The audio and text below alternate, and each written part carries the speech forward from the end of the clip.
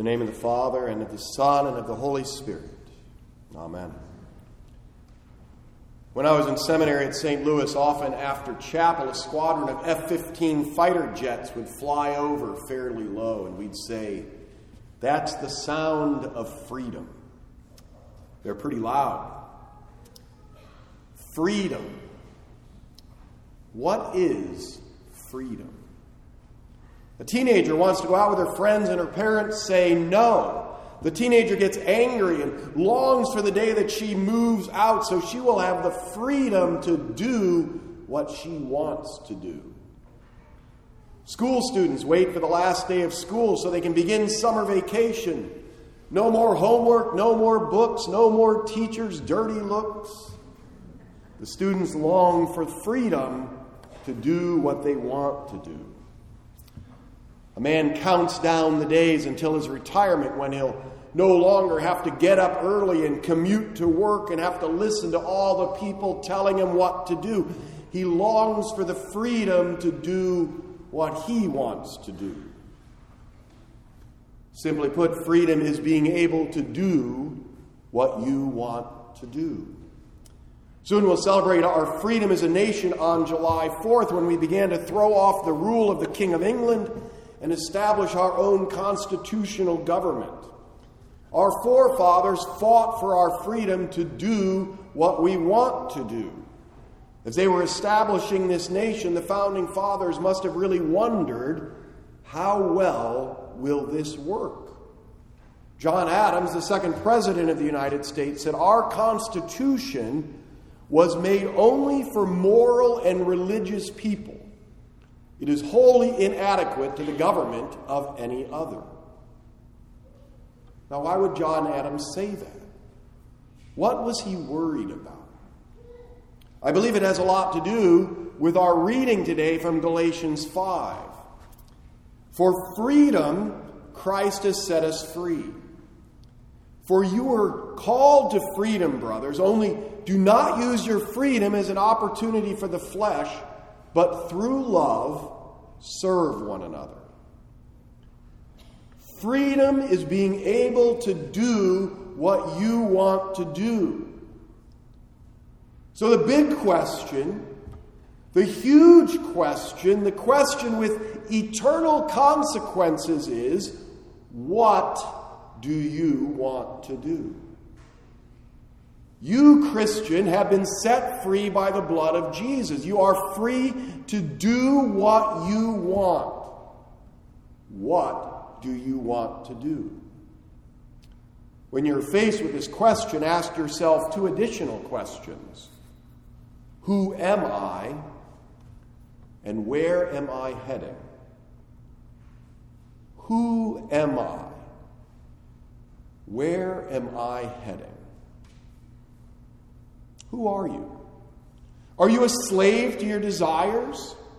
Are you a child of the world? Are you a follower of the devil? Where are you headed? Are you on the road to hell? Are you seeking out immoral sexual activity? Do you pursue spiritual adultery by following after other gods? Do you seek wisdom from the dark forces of the world? Do you break relationships with others and feed division and anger and hatred? Do you overindulge in alcohol? Do you gather with others who pursue works of evil and encourage each other to sin? Is this who you are? Is this your identity? Are you bound for eternal damnation? No. No, no, no. 1,000 times no. Who are you? You are a baptized child of God. Your sins have been forgiven by Jesus on the cross. You have been set free by the blood of Christ. Because Jesus rose from the dead, you will rise from the dead to eternal life. You have renounced the devil and all of his works and all of his ways at your baptism and your confirmation. Your body is a temple of the Holy Spirit. That is who you are. And where are you going? You have a reserved seat at the wedding feast of the Lamb in his kingdom. You are bound for eternal life in heaven with the Lord. So, Christian, you have freedom in Christ. What do you want to do? You want to love your neighbor as yourself. Often when you're trying to make a decision or evaluate your behavior, it's easy to start thinking in categories such as, is this a sin? Is that a sin? And certainly we need to be aware of sin. But perhaps a better question is, does this show love for my neighbor? Am I loving my neighbor? You are free in Christ. And freedom is tricky. Living in the freedom of Christ, there is temptation to go back to the old ways. Vicar Yeager hopefully will learn during his year with us how to better live in this freedom, how to teach others how to live in this freedom. For it is an ongoing challenge. The devil is actively trying to get you to abuse your freedom. You say, I'm free. I can do what I want to do. But then you find out that it is not what the true you wants to do. You find that you're doing what your old, dead, sinful self wants to do. You will struggle with temptations because you're a natural-born sinner and sin comes easily to your old self. But this is no longer who you are. When you have given in to the temptation to sin, do not give in to the temptation to despair and give up, or the temptation to become self-righteous and think, well, my sin's not as bad as that other guy.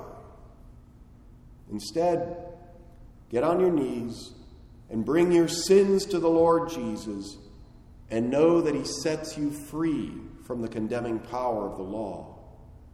Hear the words of absolution. Receive the body and blood of Jesus for the forgiveness of your sins. For your sin has been taken away. You are free. Live in the freedom of Christ. In our epistle lesson today, we have a warning about freedom. And St. Paul is very clear. But I say, walk by the Spirit, and you will not gratify the desires of the flesh. For the desires of the flesh are against the Spirit, and the desires of the Spirit are against the flesh. For these are opposed to each other, to keep you from doing the things you want to do. And to be extra clear, Paul lists the sins of the flesh.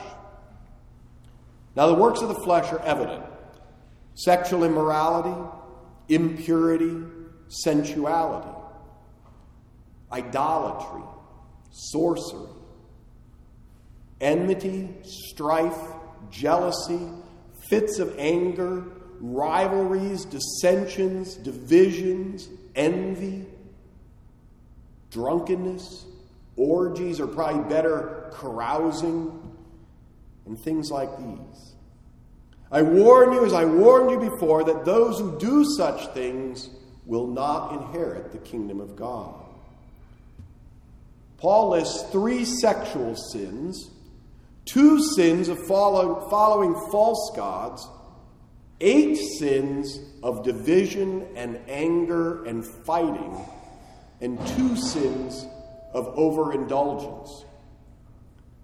I fear that it's too easy to get caught up thinking only about sexual sins or sins of overindulgence and let your guard down on idolatry and division. You certainly need to be aware of the temptation to sexual sin and drunkenness and decadence. But you also need to be very much on guard against fearing, loving, and trusting something other than the true God. Beware also of falling into a life of letting differences tear people apart.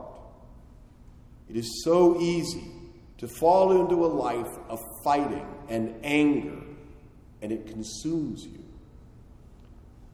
On Friday, the Supreme Court overturned the Roe v. Wade decision and the Planned Parenthood v. Casey decision regarding abortion. States now have the authority to regulate and forbid abortion. And we give thanks for this huge step in the defense of human life from conception to natural death. It is a time of joy. But it is also a time where many in our nation are angry and frustrated. This is a moment to speak the truth in love, without gloating or stoking division and anger and hatred. It's a time of prayer, as Jesus teaches in Matthew 5. You have heard that it was said, you shall love your neighbor and hate your enemy.